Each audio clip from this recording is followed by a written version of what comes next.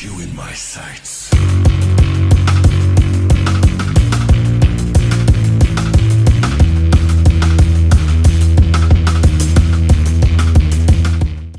What's up, everybody, and welcome to Elite POV, where it's podcast time, and you know what that means. I am one of your hosts, Phil Cataldo, but you can call me Philium, alongside The Draw, Mrs. Cash Wheeler, Jackie Rodriguez. What is up?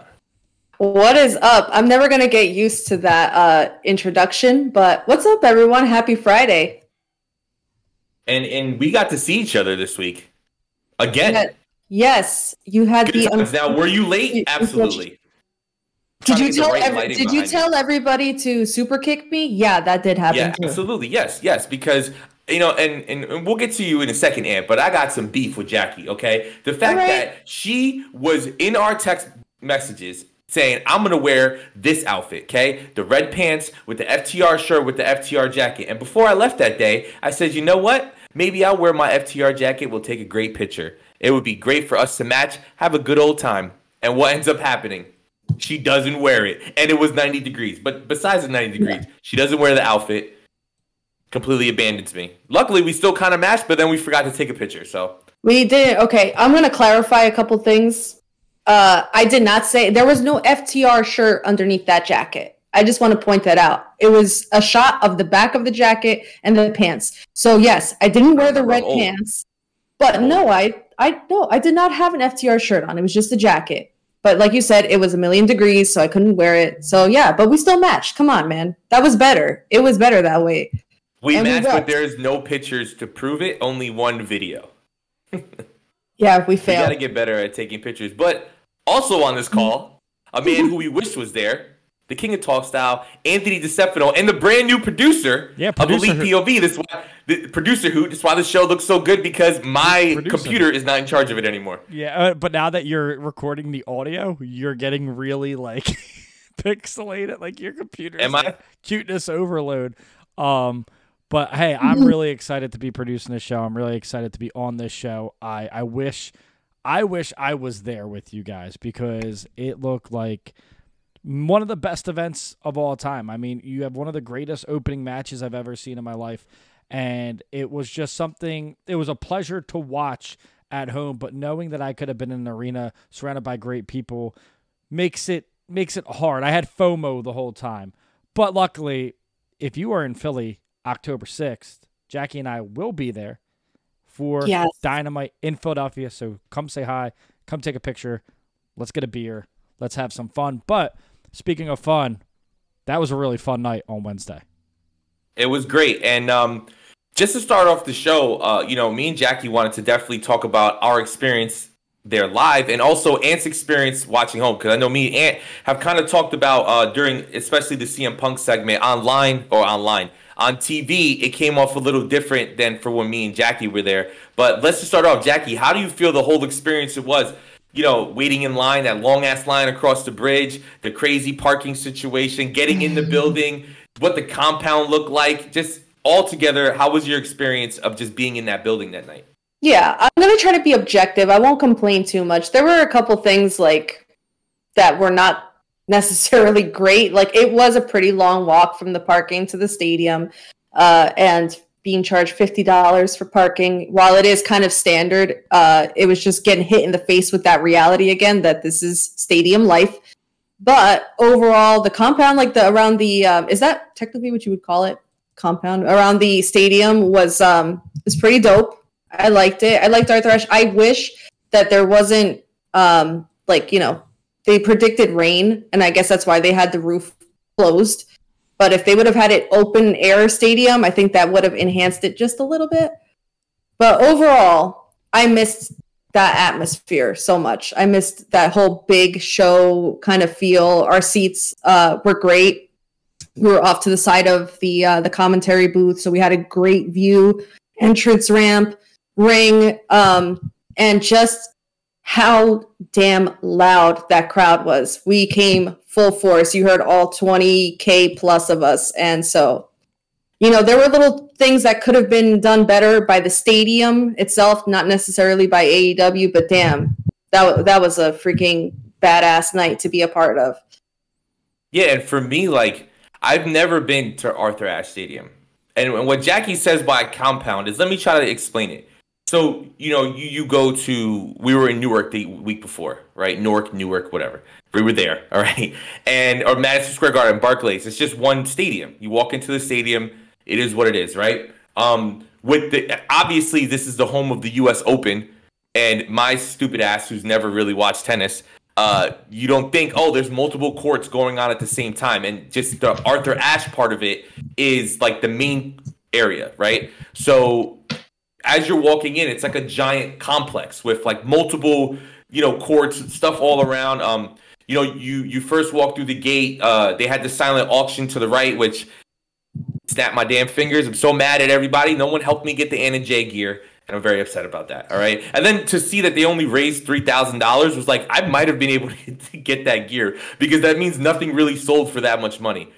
But then the other thing, before we even get to inside the building, so there wasn't, the people who were doing the meet and greets weren't wearing masks, which sucks, because I could have met Santana Ortiz the way that I wanted to. But hey, listen, it wasn't worth the risk of paying $75 to take a picture where both of us wearing masks. There's always next time, so that's fine. I'm excited for everybody who got to meet them. Shout out to Mr. NYXL who got to meet them on Twitter. He got some great pictures. But as a venue, right, you walk in and it's just like, it's an unreal sight. And from what I saw on TV, it doesn't really do it justice. It was massive, super high ceilings. The way it was set up was great. Wasn't a bad seat in the house. Except for the people who are like behind the stage, it sucks. But I'm sure they had like a monitor in front of them. But man, it was so loud in there. And for people who are gonna watch Elevation this week, which you should be watching every week, when you hear Thunder Rosa come out, because she has another match in Elevation, she was the first person who came out, and she got an extremely loud pop. And the main event for Rampage tonight is the Moxley Kingston match, and it's super loud for that match. And the hypeness of the crowd was through the whole show, all 5 hours of wrestling, and it's great to see. But what an atmosphere! I hope they do it again. There's reports that they're already trying to get a pay-per-view booked there. A lot of people are tweeting about it and stuff like that. So I mean, fingers crossed, right? We get that. I would love to do this as an every year trip. It's a great time. But how was it for you sitting watching at home? I thought it came off super, super loud. I mean, that before Omega and Danielson even touched was one of the loudest. It rivaled in my headphones when Hogan and The Rock met in Canada and the crowd just became unglued. I haven't seen a moment like that since that WrestleMania. What was that, 18 years ago? 18.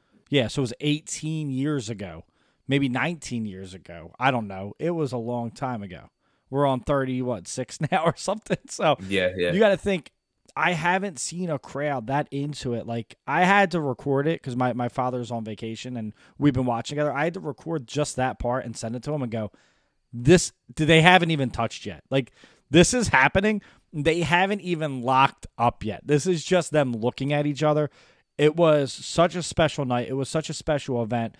The mixing of AEW, I will get into this a little bit, it needs to be worked on. As the show's production has gotten a lot better, which I can say it has gotten a lot better. The camera cuts are cleaner.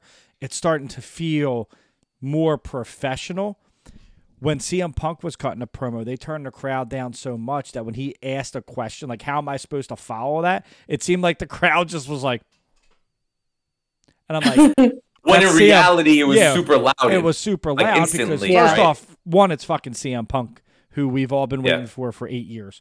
Two, he's asking about probably the best live match that most of that stadium has seen. So it was supposed to be loud, but it felt like an event. It was one of those times where, you would go home from school and you would wait and you would be so excited to watch pro wrestling on your TV. You would be, I got to get through dinner. I got to get this done. Then I got to get my snacks and I got to get ready because this event is happening tonight.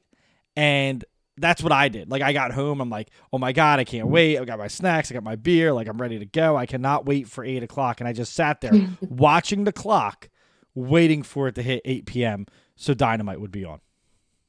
And listen, I got to the building at 2:30 because you definitely did. Everybody was like, get there so early. we're gonna party, we're gonna hang out, and everybody ended up getting there way later. But it is what it was. It wasn't that bad. Doors opened at 5, so that was pretty good. And I had chicken fingers and fries because they have like little like not restaurants, but like little spots you can get food around the building, which was really cool. But yeah, so if you guys get the chance, maybe next year, make sure you definitely get these tickets to Arthur Ashe. The one thing I do want to say, because we want to be truthful here, and people are tweeting this online and stuff, the lines were out of control for everything, right? And, Yes.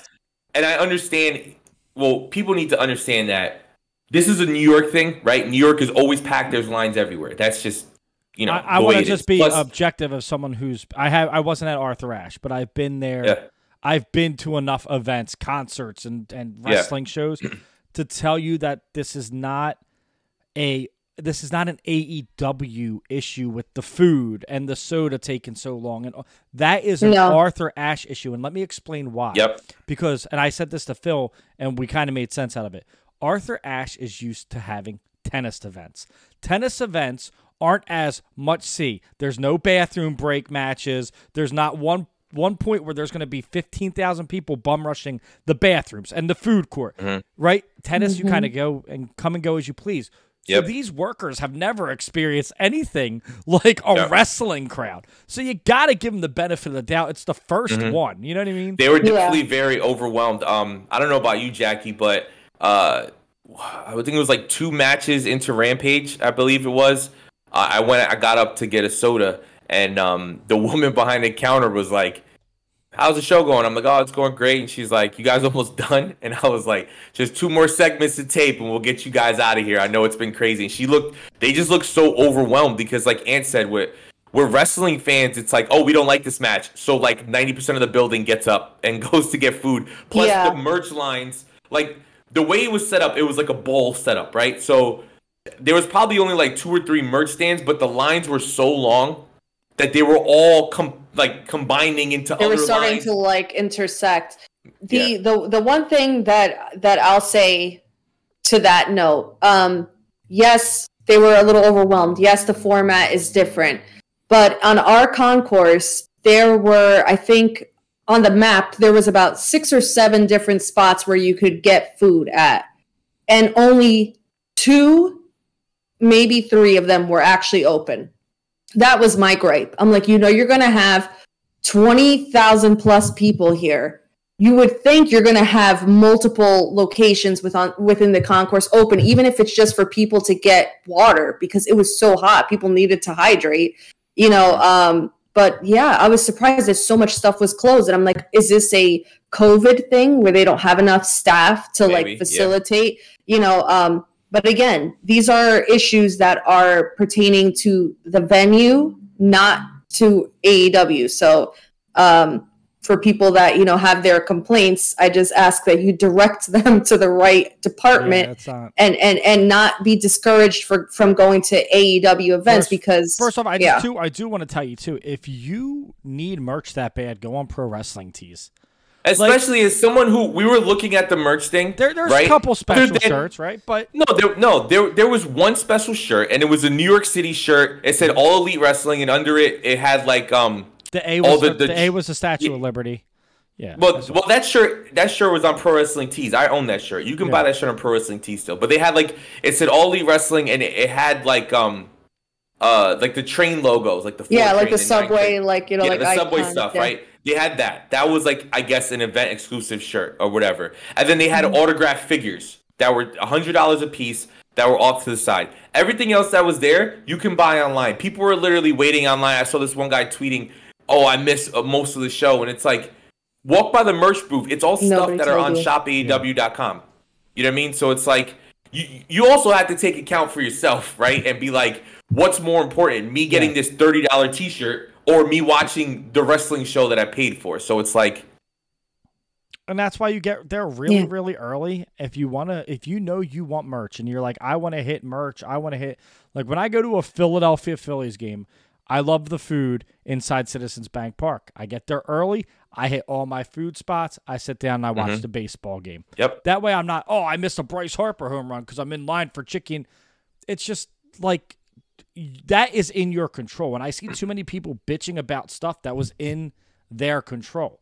Now, you can't control the staff workers at Arthur Ashe, and I get that, but you got to give them some slack that they're not used to this kind of event. To be fair, wrestling events are a lot different than any other event. We went to WrestleMania in Orlando, and they ran out of water. Yep. Right? Because they ran out of all drinks except beer. They ran out of everything because they're not used to, like, hey, this is a piss break match. They're not used to getting bum rushed by 30,000 maniacs. You know what I mean? Like, that's not normal. Like, sports events, there's lines, but a lot of times people go to their seat, and there's the beer guy and all this, and they get drinks from them. Wrestling events are totally different, so you got to cut slack, and I think that stadium is actually perfect for a wrestling event because the way the seats look, they look slanted. Like I'm scared of heights, so I'd probably flip out because I would feel like I'm gonna fall. They were definitely arched like this. Like when you were walking up to your seats, it wasn't like let's say, I mean, Barclays is really bad with it, but like Madison Square Garden, there's like levels, right? There's like, it's not that much of a high like arc or whatever peak, but yeah, that's how it is there, and it's great because that means no matter where you sit, you can see directly down into the ring because, of course, obviously they have the screens and stuff above the ring, but you had a clear line sight wherever you were sitting, which was great. But I definitely want to get into the matches of the night. Let's talk about the matches. Let's talk about a match that a lot of people, including myself, are saying is the match of the year. I don't think there's going to be anything that tops it, really. I know we're at the end of the year. It's only a couple months, but number 2 on mine. I'm not going to lie. Okay, we'll get into that. It's fine. We can have different opinions. But, so I want to start with you then, Ant. What did you think of Omega and Bryan Danielson? It was the perfect storm of telling a story. It was the perfect storm of the fans wanting more, right? They have this great match. They have this epic showdown that we've all waited years for. And then the way it ends is in a draw. But my favorite thing was seeing Bryan Danielson have the freedom to wrestle the way he wanted to. And I think it was beautiful. The more I watch Kenny Omega, the more I'm convinced this guy is 100% the best wrestler in the world. He doesn't miss. He can have that match with anyone, but him and Bryan Danielson made magic that night. And Bryan Danielson, the through the chops and the kicks, and it was just very violent and hard-hitting. And that's what Bryan Danielson said. He said, you're going to see a more violent side of me that you've never seen. And we got to witness that. And, I didn't catch a lot of his Ring of Honor stuff as I was fading out of wrestling at that time, right? I remember him as Daniel Bryan, the guy from NXT, guy who got fired for choking someone out with a cord. Like, that's who I remembered him as. But you go back and you watch his Ring of Honor stuff, everything's stiff, everything's sharp. Like, that match was, I mean, in WWE, and for some reason, and this isn't a shot at WWE, I felt less nervous about Bryan Danielson than I have in years. Even when Kenny Omega ran full speed and gave him a V-trigger off the ramp, I was still like, well, what about the suplex on the ramp? Oh my god! Like that snap suplex that on the ramp. That Snapdragon suplex. Yeah. It just shows how good Kenny Omega is. I have it booked as number 2. I have it booked as number 2 because Lucha Bros and Young Bucks made me feel something that I haven't felt in years. So I have to keep that number 1. But God, I mean, what a perfect story! Like, you couldn't have a winner, right? And as soon as they said it was a 30-minute time limit, and this is just a wrestling fan in me, and then I didn't hear that 20 minutes left, 10 minutes left, 5 minutes left. They weren't announcing it, and then all of a sudden, you didn't hear it. They were. No, they weren't. They were in the building. Nope, I don't know if the TV picked it up, but TV, Justin Roberts. Once he said it was like 10 minutes left. I looked over at Rob and I was like, oh, this is a draw. Because, they do that all the time, right? They always do that when the matches go long. But we started to notice, like, this is going pretty long. This might go the full half hour. The announcers made 10 minutes left, nothing until there was 1 minute left. And the crowd must have been too loud then because it was definitely... it was you heard it, right? Nuts in there. It was nuts. You heard it in the building, right, Jackie? Yeah. I mean, to that note, I would also add that because I did go back and watch the TNT feed because I just wanted to compare and contrast what the audience at home heard versus what we heard in the stadium. And I will say we benefited greatly by not having commentary on that match, not hearing the commentary. Because it's not that the commentary was bad. It's just that it took away from the experience slightly for me. And that's fair. There you go. Adam in the chat. Thank you. We didn't know until Excalibur said 45 seconds left. But I'm looking at the clock, right? I'm looking at because I'm like 30-minute time limit, which is weird because most of the matches had 20-minute time limits, right? They say 30-minute time limit, and I'm like, this is that's weird. But then as it's going, and I look down, I'm like, there's 10 minutes left. There's 6 minutes left. As soon as I was like, there's 4 minutes left, I'm like, nobody's winning this match. This is 100% a draw, and it 100% makes me want it even more. Give me more. Like, it was the perfect, like, dangle the carrot in front of me, pull it away, and revisit it in 6 months, and my adrenaline's going to burst through the roof. Well, the cool thing is, like, in the past, when AEW does these time limit draws, because Tony Khan says he likes to do them every once in a while as like a reminder, like this is a real thing, and it's not necessarily a bad thing. But when they've done it before, the crowd always boos initially. Now I don't know if when I was in the building that night, my hypeness and our section was going crazy for the match. I don't know if like that made me not really hear the boos, but when the match was over, it was more like, of course it was a draw. Like everybody was clapping, like that's what we wanted, because whether you were going for either one of them or whatever, you didn't want the other one to lose, realistically, right? Because Kenny's the champion and it's Brian's first match in AEW, so you wanted both of them to win. So a draw is the best case scenario, and I think that the crowd not breaking into those boos immediately, if I remember correctly, is a sign of like this match is unreal, because we're just happy we got to see it. Forget about who won it. I will right? tell you, on the internet right after it, people were like, "Oh, of course it's a draw," but it's like, think about it, guys. That's the point. Like, just think about the way because it is. First, Omega cannot lose, right? Yep. You had him lose to Christian. That was to get that title, Impact title off him, because he's an AEW main eventer. You had him lose to Christian. You're not going to have him lose again until it's Hangman Page beating him.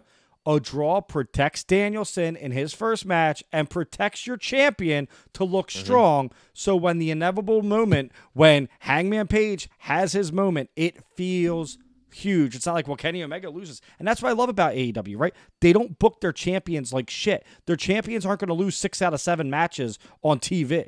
They're not going to cheat to win. They're not going to... It's like, Omega had no help in that match. And I love it. Let's talk about our favorite spots of the match, right? Because we see the chat joining in. We have Josh Lopez saying the Poison Rana off the One Ring Angel was dope. I know you mentioned earlier the spot that everybody was talking about, even us in the arena, when Kenny does that long New Japan run that he used to always do and hits him with the hardest One Wing Angel, which of course for us is even more. Well, the hardest V-trigger. Oh, sorry, the hardest V-trigger. And of course, he just flew like an angel. Yeah.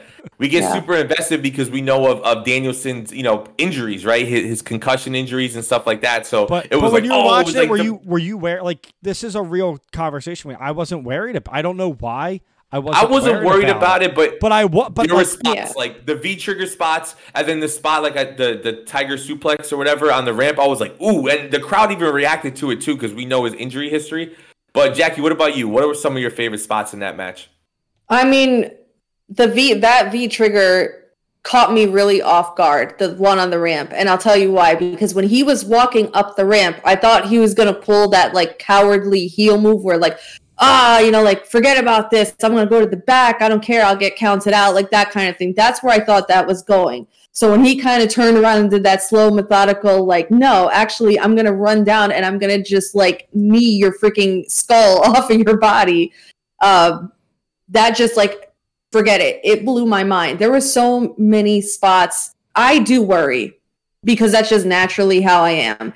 I not in the sense of that I think that either Danielson or Omega are unsafe workers, but it's just, it only takes one little fraction of hesitation, to hit your head or your neck the wrong way, and suddenly you're back in the same position. But the majority of what they did was just so damn smooth. that Yeah, it wasn't like I wasn't fearful that something Yep. catastrophic was going to happen, but they made it look dangerous. And the biggest compliment I think you can give a wrestling match is it's smooth, right? Like you said, it's you don't see them thinking. It's as real as it possibly gets, right? I guarantee you, they had spots in mind, but obviously they called all of that in the ring, right? I think you can kind of tell that. We got Oblivion in the chat saying Daniel Bryan or Bryan Danielson. Here we go, busting out the cattle mutilation. Oh my god! Which was, and this is a move he used to do all the time in Ring of Honor, right? And he didn't do it in WWE that much, right? I don't here and there. I mean, not often, but so it was cool to see him do that, and then to see like him fire up, and the spot where he's like punching the mat and he's going crazy. We got to see the Terminator dive from Omega. It was just phenomenal storytelling. One of my favorite is when he dropped the knee on Omega and Omega was hanging on the rope, just because the height, and I've seen a lot of pictures of it now, the height that Danielson got on it, it's just like he looks like he's like cruising. It was a masterpiece. Like Jackie said, it was just everything looked like it was gonna kill someone, but it was very safe. Like it wasn't catastrophic, but you felt in the moment like that person's dead. Like at any moment that match could have ended and we wouldn't have been shocked, right? We would have been like, oh well, he's thrown everything at him. Like Omega going for that Phoenix splash and missing. That move makes me more nervous because I'll never forget when he did it against Mox and he smashed his face on the wood when they ripped the ring up and he had the gash. And he hits his this dude doesn't put his hands out. He just smacks his face on the mat. Like Omega's a tough son of a bitch. But I love that. I love Omega didn't play the chicken shit card because it would have been so much easier for the Elite to come out and do this and do this and do this. I'm so happy it was just a straight match to finish. Omega stood tall, said, "I'm the champion. I'm the best in the world. I'm going to show you why it was a mistake coming to this company because I'm still better than you." And to me, that is something that I've craved as a wrestling fan.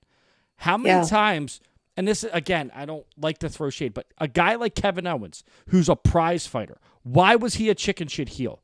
Why does everyone need to be a chicken shit heel? You don't. You can be a fighting champion. You can be like Kenny Omega was, right? Kenny Omega stood tall. It wasn't even a title match, but you looked at him and you're like, that's the champion of the company. And he didn't need help. He didn't need anything. He just had a great wrestling match. And I feel like that's like a forgotten art. Like less is more sometimes. Yeah. And it was on free TV and it started off the show, which a lot of people in the building were like, oh shit. Like, and yet, I mean, maybe that guy who sent out that tweet was mad because he was on the merch line and he missed that match, right? I mean, it's one of those things where, you really got to pay attention because AEW can give you any match at any time. We're going to talk about it next, but putting the women in the main event is a big deal. And the fact that they gave us Kenny and World Danielson, exactly, they gave us, and I think we knew that it was going to be a draw the second it went on first because they were able to, it's key, right? We've seen in the past and we've heard Tony Khan say in interviews that a lot of times the main event is victim of other matches going over. Like we saw with the Moxley-Suzuki match, right? His intro got cut because they were probably running long on time. But you put this match first, you give us exactly however much time they need, that's the time we're going to get. And that's what they gave us, and it was just phenomenal. So any final thoughts on this match? Jackie, I'll start with you. I think that personally, that was my match of the year. And maybe I might be slightly biased because I was in the building to really get the full experience of it. Because, Ant did say like that Young Bucks versus the Lucha Brothers match tore the roof off.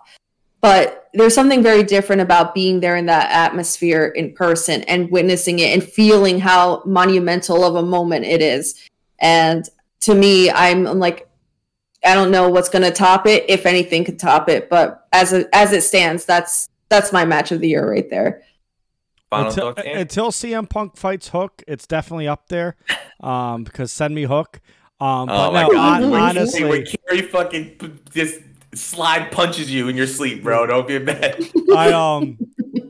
Listen, that means she got over here somehow, right? So come on, that's true. Bring it on. Win-win. Get over here, right? No, so again, this match was everything we wanted. There's no better company in the world at having these big fight feels right? Like, there's so many big fight feels, and they had them a lot on that card. Like Cody and Malachi felt like a big fight feel. Ruby and Britt felt like a big fight feel. Danielson and Omega is a match we've all dreamed about. And the beauty of it is we get to revisit it, and we know we get to revisit it because they left the storybook open. They didn't close it. There was no end of a chapter. It's just, it's waiting to be written. And, you know, I love that they made it non-title for one, because they do have rules, they have stipulations, and they seem to play on that. And putting the women's match last shows that this was the world championship. The world championship goes on last. Yeah, and we can transition right over to that. So, you know, very shocking to me, and I think that it really makes the words that Tony Khan said in one of his last couple of interviews on Busted Open, where he was talking about how, you know, women's wrestling is very important to him. We've seen rumors over the past week that they may be introducing a newer title similar to the TNT title for the women, so that would be incredible. Hopefully those rumors are true. They're saying a TBS title? Yeah, the TBS title. That's cool. That's what the rumor is. That's what the rumor is. So having Britt Baker and Ruby Soho main event, the biggest show in AEW history. It's just a fact. It's the biggest crowd they've had, the most media attention they have, their first time in New York. So it was a huge deal, right? Especially on a card that has Omega and Danielson on it. So it shows how much trust and how much star power they think Britt Baker has, because it is absolutely incredible. But Jackie, what did you think of this match just as a whole? Well, I don't like it's very a near and dear subject to my heart as a female wrestling fan to see these moments happening. You talk about the level of trust that the company has in their stars, but also the fact that they see it as this is a championship match. It's not a women's championship match. It's a world title match. And they're treating it with the dignity and the respect that a world title match deserves to go on last as the main event. And you had the crowd super split. You know, half were chanting for DMD, the other were chanting for Soho. And, you know, I don't know what they're going to do with Britt, because I know she's supposed to be a heel, but she never feels like a heel. She's so freaking over. It's unbelievable. She plays to the crowd. Once again, she had her moment where she finds the camera, and it's just like she knows where it is at all times. She finds it. It was going to a commercial. Like, how do you know, like, that I'm going to get right in the camera's face commercial? And it's like, she's the best in the entire industry at doing that. Yeah, I don't think, you know, like I don't think the crowd gave it as much as I would have hoped that they would, because by that point everybody was exhausted. And, you know, I don't know if it suffered slightly just because of the slot that it was in, but all things considered, the crowd was still super into it. Now, and I'm sitting in the crowd though, so this is just me, because I'm home. Yeah. 10 o'clock, I mean, I work all day. I'm exhausted, and I've only been there 2 hours. You're now in the third hour, going on to 5 hours, right? Which plus your travel time. Yep, it's a long it's a lot. Did you reserve energy because you felt like you had to get up for the Punk match? Like, you still had all these matches. Yeah, we still had 2 hours of taping to go. Yeah, were you still like, okay, like, I don't want to blow out my voice yet because Cash Wheeler's thighs might come back on. Like how did you, in your head, how did you, like, use it? Because that's a real question, because I know, you know, I will go hard, but if I know CM Punk's wrestling, I want to have some energy for when I get to see CM Punk wrestle, you know, like. Yeah, I don't know where you have to pull it from, because I somehow managed to keep the energy going. I'm like, I don't care if I deplete myself by the time the night is over. Just, like, you know, somebody get me on a stretcher and wheel me out back to the car. But I was going to give, especially for that match, because of the significance of it, I'm like, Britt, now this is her second main event on national television. I'm like, I want to give this everything that I have, because they're killing it out there and they deserved it. So, but the right person won that match. I'll just say that. And during our preview show, if you guys listened, I definitely thought maybe Ruby winning would be a thing, especially being in that building when they were the main event. I was like, oh shit, maybe Ruby's actually gonna win and they're gonna end the show with this like great moment. But I mean, like you said, Britt Baker is equally a heel as she is a face, right? She's so over that even when she does like cheating ways to be a heel, people are so excited for her to win. Everybody does a DMD. It's like one of the loudest parts of any AEW show. And it was a great match. I had a lot of fun watching it. I definitely want to shout out Scott, who sat with us, and goes, right before the match starts, he goes, oh, I'm going to go get a water real quick. And he missed the whole match. Horrible idea. He came back and he was like, it's over. And I'm like, dude, you were gone for like 15 minutes, 20 minutes. What do you expect, bro? It was so funny. I think the match was really good.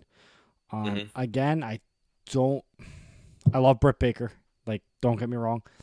I don't think she's going to put on the best wrestling match, right? I don't think she's ever going to have. I mean, her and Thunder Rosa struck lightning with the one. But I don't think Ruby Soho is the better wrestler. I'm just going to say Ruby Soho is the better professional wrestler, in my opinion. But there's no character on the roster like Britt Baker. So I think the better wrestler and the best character going at it made for great TV because you didn't know who would win. Like, I literally was like, oh shit, they're going to take the title off Britt at like multiple times during that match.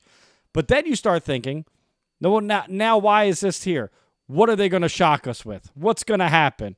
And I saw people actually disappointed online that there was no surprises. And I'm like, we literally have been that spoiled that every time they run a show, you expect something like who Jesus H. Christ is going to come out next. Like, they can't bring out anyone right now. Like, and you don't want them to, because then people fall down the card. The more people you sign, Jungle Boy slides down, Sammy slides down, Darby slides down. And it's like, no, that's not what they want to do here. They want to build them up. So why jam a roster where no one can get on TV? Like, I know that their women's division needs help, but this match was about your biggest star in your company, Britt Baker, versus your new star who finally gets the chance that we all wanted to see get the chance, Ruby Soho. And it was beautifully done. Not the best wrestling match, not the best women's match of the year, but my God, I was invested and it was fun. I don't care if it got 2 fucking stars, 3 stars. I had fun and I was questioning who was going to win. And that's all I can ask from a pro wrestling match. It was a great main event, and I think a really great way to end the Dynamite version of Arthur Ashe. Now, another match that I want to get into, of course, is our boys FTR versus Sting and Darby Allin, which is an incredible match. Now, Mrs. Cash Wheeler herself, I want to start with you. Oh my goodness gracious! Seeing your boys again after just a short week. The trifecta. That's the 3rd time. If you guys follow me on Twitter, you will have seen my live reaction to FTR coming to the ring. I may have broken the sound barrier. I should have lost my voice on that, but I didn't. It's just, and we were right by the heel tunnel too, so that made it even better because I'm like, whoa, perfect view of these guys coming in. You were on the complete opposite side of us. We were on the side of the face tunnel. Yeah, no, we could like literally see them like before they even got into the tunnel. That's kind of where we were. But yeah, that match, as much as I would love to sit here and make this an FTR podcast, I gotta shout Sting out on that match. God, Sting was a man in incredible. his 60s. I'm 33 and I can't even like do like a quarter of the stuff that's going on in that match. I'm out of breath walking up the steps. Yeah, and I'm like, this guy, I'm like, breath sitting here. He's, incredibly fluid and like, just I could not believe it, because the assumption for me is always that a guy at his age, they're going to let Darby carry, 80% of the match, and then they'll just have Sting come in for a few spots and just kind of like make his moments. But no, I'm like, he was in there, he was doing his thing, and I'm like, this is an incredible run for a guy who is in his, or is he 62 now? Is that like 60? Yeah, 62. Yeah, just unbelievable. The incredible part too is, I don't know if you noticed this in the stadium, how quick he gets up after hitting a move. Like, he's 62 and he gets up like quicker than most of today's stars. Like, he hits like a suplex and he pops up and you're like, You're 62. How did you get up? Like, we're so used to seeing the old stars that are poor Undertaker, right, in his hip. Like, takes him 10 minutes to get up. It's longer than his entrance. But you see Sting hit it, and he pops right back up, and you're like, how? Like, he doesn't look 62. He does not look 62. He looks like he's like mid-40s in the ring. Yeah, that's what I meant, like, in terms of fluidity, like, where, it's one thing for him to, like, get a guy up for, like, a power bomb, like, or a powerful move where it's, like, explosive, boom, but it's done. And then you go on, like, little lull until the next spot. But I'm like, no, the transition from move to move. And, shout out to, I'll go back and shout out FTR too. They, like I said, they can't have a bad match. They always bring out the best in their opponents. And I think they worked with Sting to make him look even better than he already was looking for, for somebody at his advanced stage. As they love the business, imagine how much fucking fun they were having. Oh, imagine 100%. how much fun they were. Like, they are wrestling purists, and you're in there with Sting. Like, with Tully Blanchard on the outside of the ring, and Sting there. It's like, damn, what a life. What a moment. Also, and I want to add that coffin drop was the only time I've ever feared for Darby, because he looked like he broke his fucking back. No, bro. What about the coffin drop he did to Ethan Page when Ethan Page was in the coffin? It was like, all right. Yeah, but I mean, that's like you're falling on like a table. Like this dude literally, like, the ring is here and his back hit, and he was like, oh, he did that, and he's done that on Dynamite before, where he just did a straight back bump on the side on the apron. He's done it before, straight back. I don't think he's gonna have a long career, and I love him. Dude, it's gonna be a fun ride, but it'll be a short ride. Yeah. What is that saying that we're here for a good time, not a long time? Yeah. The one thing that I noticed from where we were sitting, and I wonder if Ant, you noticed this on TV. So FTR are one of the few, if not the only, tag team who definitely puts an emphasis on holding that tag rope. And all the time. There was this one spot in the match where I think it was Cash who did it. Sting was on the apron next to him, and instead of like letting go and like hitting Sting, he was holding the rope, and he like pulled and was like, I can't reach you because I'm holding the tag rope. Like, it's those little things that add so much to the match, right? It just adds so much of a storytelling element to it. There was a tweet, and someone wrote a tweet, I think it was today, that said, God bless FTR because their tag team matches feel like tag team matches when a lot of times it just feels like a fatal four-way with tag teams, right? Everyone's just fucking flying all over. There's no counting. There's no 3-second out. But FTR just does such a good job. And fucking, first off, brilliant gear. Brilliant NWO gear. If nobody had said it, I was going to say it. Can I get the FTR shirt in the NWO logo? Because I want that. Yep. That will be my FTR shirt. And that's Sting's kryptonite, right? NWO was Sting's kryptonite, his career. Like, you're right. I didn't even think about that till just now. That's so true. Yeah. Like, who did so Sting on TNT? What made WCW rank number 1? It was Sting versus the NWO. So it was a beautiful nod to pro wrestling history. And again, it's just those little things like you said, Phil, holding the tag rope, getting out at 3 seconds, only one breakup per match, which is a tag rule. You can only break up the pinfall once per match. Not many people notice that. FTR do that. Watch their matches. Yeah, it's just they make you get invested in tag matches, and like you said, and like that guy, the person tweeted out. I think I saw it earlier. As great as the Lucha Bros are, as great as a lot of these teams in AEW are, it definitely does seem, they all seem like tornado tag matches, especially if Rick Knox is the referee. Good luck. Oh my God, yeah. When you guys watch the Rampage episode tonight and you see that huge 8-man tag, good luck, because it's just chaos, right? And it's still a great match, but it is pure chaos. But like with FTR matches, it feels like a real throwback tag match, and we've talked about it every week, it seems, right?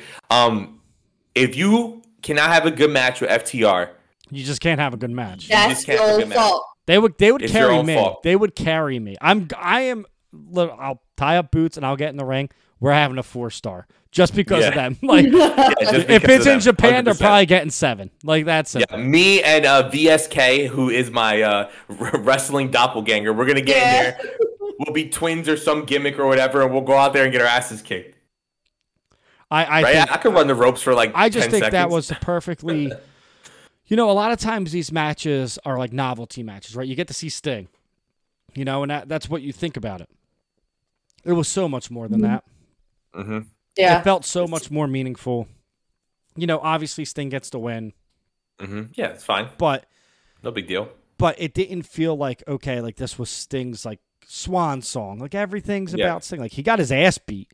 Like dude got his ass beat, you know? He sure did. And I just, again, it's just even the matches that are special attractions.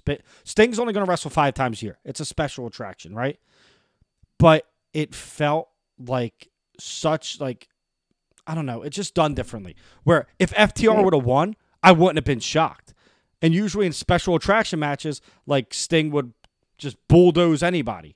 And it would be, okay, here's your 2-minute, like Jackie said, hot tag, Sting's in, boom, boom, done. No, like Sting took a beating. And at one time, I'm like, damn, like FTR is about to keep winning and get to that tag title picture. Sting looked great, and he looked like he deserved to win. It wasn't like he got carried to it. He looked like he could hang. Yeah. No, I totally agree with that. FTR's the best. But I am curious to see where they're going to go with this now, because I don't think it's done. No. I don't think, we're going to get that, that initial attack, one match, and then that's it. I want to see where this goes next, and I hope that they continue on at least another match. Yeah. I'm for that. Listen, and with the way it's going, that shit would be fire. Tully had a match this past year, right? Was this year or the end of last year? Tully was in a 6-man tag with FTR. Yes. So they can get a couple-minute match out of him, whatever. And that's what, another one of the many things that I love about AEW is they really honor and showcase these legends in a way where they don't embarrass themselves. Maybe Tully and Sting can only wrestle a 5-minute match. There'll be enough people around the ringside that can get them through a 10-minute match, right? Because with the shenanigans or stuff, the entrances, like it'll be a good segment. And I'm looking forward to it, which is something crazy I thought I'd never say. I'd want to see 2 like 60, 70-year-old men fight each other, but here we are. AEW is the best. Yeah.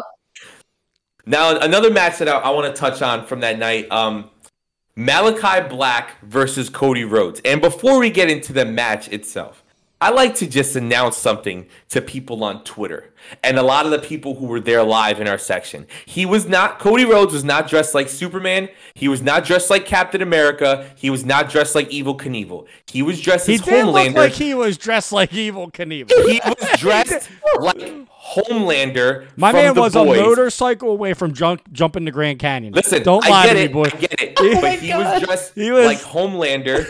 From The Boys, and even The Boys' official Twitter account. No, yeah, he was tweeted about it. Yeah, but he did look when he came out. The cape was super long. When he came out, I was like, "Oh, he's Evel Knievel." No, he's Evel Knievel. He did. He looked like he was gonna like ride a motorcycle over the Grand Canyon or through a ring of fire. He was his version of Homelander. We definitely popped for that. And also before we get into the match, shout out to Brandy Rhodes for bringing back. What a great moment it was for her to come back. Low key, what a great moment for her to be back. I'm definitely excited for them. And it adds another layer to Cody. And, during the match, I'm sure we'll get into, we started seeing tension between him and Arn, which is cool. And it's a lot of fun that Brandy's back because let's see where he goes in this new direction. But, Jackie, we'll start with you. What did you think of this match? Can we talk about that Malachi Black entrance and how it just keeps getting infinitely more and more badass, especially with that LED ramp and all the effects that like. Sick. Shout out to the LED ramp. I don't know if they can do that weekly, right? I don't know if that was just a big stadium thing, but more of having that at shows. Because even during like Kenny's entrance, you saw the title and just all the cool effects that we've seen them use throughout the night. It was definitely an excellent addition to the show. Yeah. Absolutely. So I did not expect Cody to be cheered at all when he came out, obviously. But he wasn't booed as badly as I thought he was going to be. Mm-hmm. And I don't know if that was partially because, there was a little bit of a pop when Brandy came out. It was kind of unexpected, although from our vantage point, again, we literally saw her before the crowd saw her. Yeah, which was interesting. She came out the heel tunnel. Yeah, well, right, it's interesting. Logistics. Arn comes out one, Brandy. That's what I just think. It's logistics. Yeah, you're gonna have Arn come out and then you're gonna have Brandy after him. No, have them both come out the same. Yeah. But I guess it's a good way to put it. So But that was a match that I personally, and I know a lot of other people were concerned about the potential for the outcome, because we were all thinking like, I don't know, Malachi Black won the first one, Cody's going to take the second one, and you know, the general consensus was we didn't want that to happen because we didn't want Malachi Black's momentum to be killed. But the way that they ended up booking the ending of that match could not have been more perfect if they tried. At least in my opinion, where we saw that edgier side of Cody, where he pushed the ref, just before the ending, before he got, that mist spit in his face. So it's like, are we seeing the glimpses of a man that's becoming desperate? And, like to try to gain his, momentum back, or, so I'm like, I'm here for that. I'm here for like conflicted Cody. But I'm also here for the fact that he didn't win. Yes. Thank goodness. Malachi Black took that win. People were on Twitter were tweeting about how very similar to when John Cena used to get booed back in the day. Cody did a good job of acknowledging it, right? He didn't try to baby face his way out of it. He didn't try to kind of commit to being a good guy more than he should have. So I thought that was great. It was a lot of fun. He did do a lot of like little heel things in the match, like you said, pushing the ref and stuff, which is a lot of fun. Aleister Black, or Malachi Black, I should say, is my favorite wrestler right now. So I was very nervous that he was going to lose. Only because, like, I was okay with Cody winning. In reality, it's just I didn't want any match to get like filled with boos afterwards, right? I wanted, this is too big of a night for people to be disappointed in anything. So I was very happy that it ended up with a decision that everybody, most people, right, were happy about. So that was a lot of fun. And just Malachi's the best, man. His moveset, and then the one spot where he does the flip, the moonsault in the ring, and he sits Indian style, and then Brandy slid in the ring and then stuck her middle finger up at him while also sitting Indian style, was fantastic. Shout out to Rob for taking the best picture of that. It's just it's one of those things where it's like, what a great moment, right? And that's why I'm happy Brandy is back, because without having Brandy there, I feel like Cody lost a little bit as far as entertainment value, at least for me, because I always love seeing them together, right? Even when they used to do the stuff in Ring of Honor, the stuff in New Japan, it's always been great to see them together. But, and what'd you think about it, watching it at home?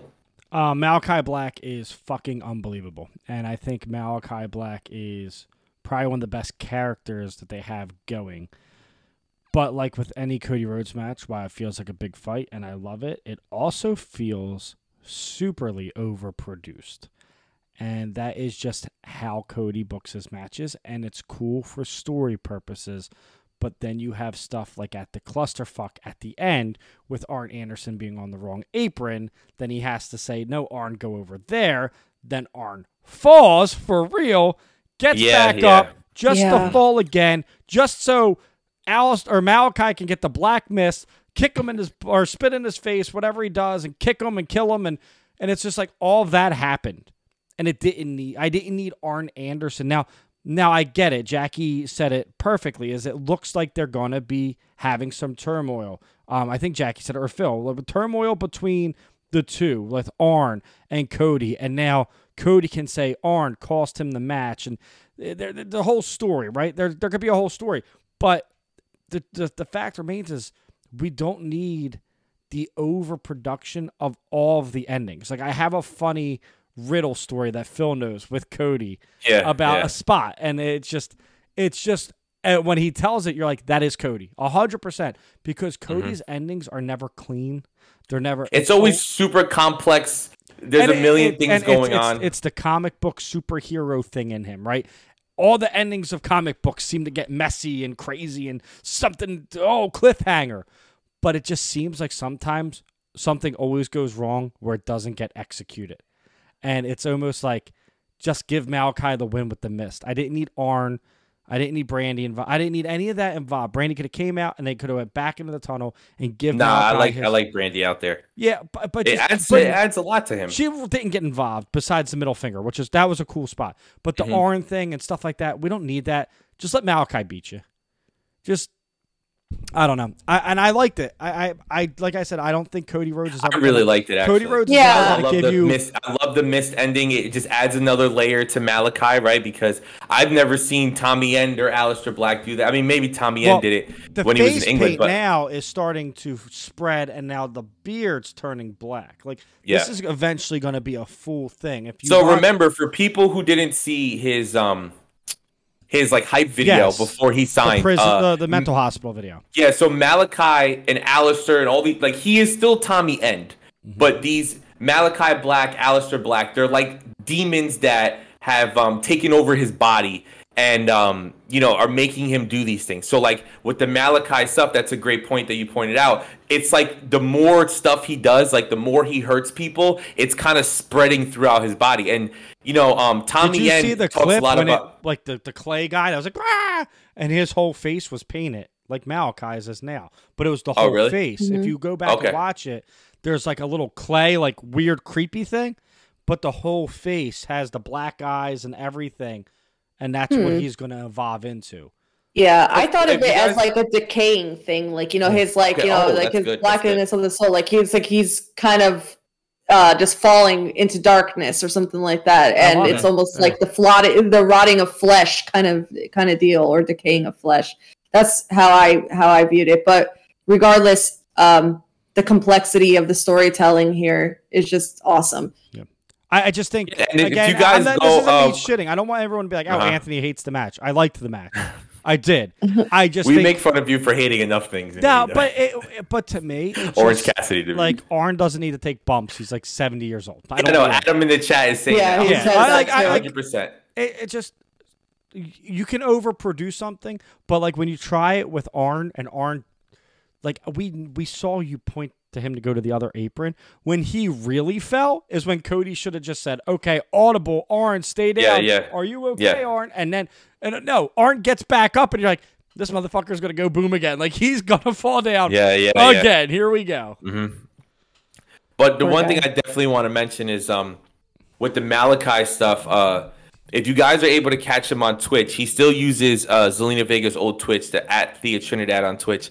And he does a lot of cool streams where he kind of breaks these things down, where his mindset is and the stuff that he's into, all the stories and stuff he reads, right? All these, he gets all these crazy ideas. And like with Malachi on one of his Twitch streams, he kind of explained where it came from and stuff. So that, like what Ant said, I guarantee you that's exactly what it is. Like what you guys are saying. He's decaying. It's taking over him. He's going more into the darkness. I could definitely see him putting a lot of thought into it because he's an extremely creative person.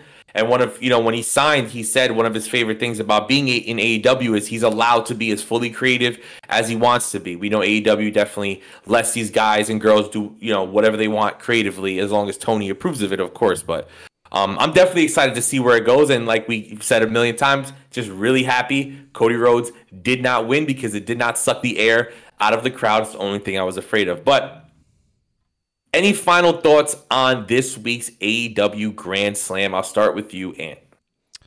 My final thoughts is this is exactly what wrestling needs. And I know people are going to bitch and complain and say, oh, it was on live TV. It should have been pay-per-view. And listen, it's a growing company, and my favorite thing is 3 months ago we were saying, look at AEW's ratings compared to NXT, and now it's look at their ratings compared to Raw. You know what I mean? Mm-hmm. It's like, Jackie, you're frozen on my screen for some reason. It's look at Am this. I? Yeah, shut your camera off and turn it back on. Record. It's like compared to Raw, yeah, and so are you, Phil. I don't know what the hell's going on here. This whole thing. All right. This whole thing It's comes okay. unglued. It's overproduced. It's bullshit. it needs to be fixed. It's like a Cody Rhodes match. Yeah. But I just think everything that AEW is doing is making me fall in love with wrestling. And that's all I think about, and that's all I talk about again.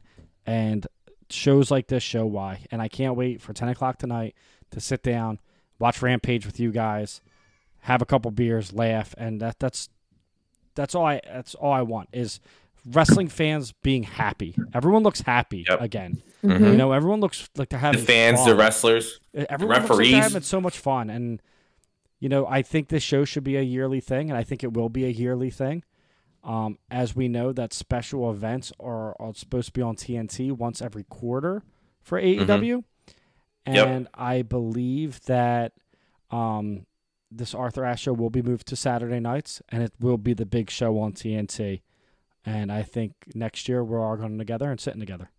Oh, 100%. Hell absolutely. yeah. 100%. And shout out Triangle Mans in the chat. The A in AEW stands for quality. You are 100% right. Any final thoughts, Jackie? Oh, man. This could not have been a bigger deal. And I don't know how anybody could complain about getting something like this for free. Like, that's just, like, mind-boggling to me. I'm really looking forward to seeing what's going to happen in the upcoming weeks because, as CM Punk said, how do you follow that? It felt like a big deal. They booked it like a big deal. They sold it off as one. And to me, the show completely delivered on it. It could have been 3 hours, 4 hours, and it still would have been freaking great. And I would have loved every second of it. But I mean, being there in person, it felt like you were part of a historic moment. And yeah, I mean, I can't say enough good things about it. The coolest part is we get to watch. I mean, I know you guys were there, but us who weren't, we get to watch it again tonight.